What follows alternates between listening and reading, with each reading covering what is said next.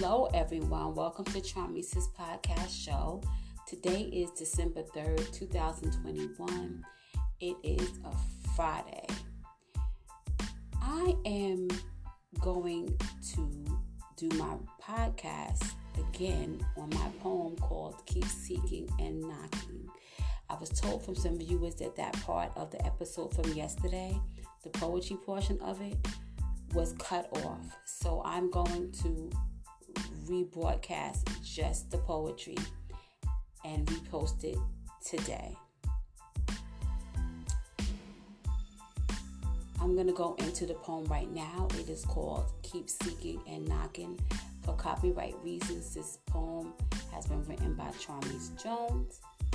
Keep seeking and knocking and watch him move. Keep seeking and knocking and you will see what he will do. Keep seeking and knocking diligently. Keep seeking and knocking despite what you don't see. Keep seeking and knocking for bigger visions and dreams. Keep seeking and knocking and live in expectancy. Keep seeking and knocking, believing that if he did it for someone else, he can definitely do it for me. Stay encouraged. Share this podcast. I am going to be posting my new podcast today, my new episode today at 12 p.m. And tune in next time. Bye.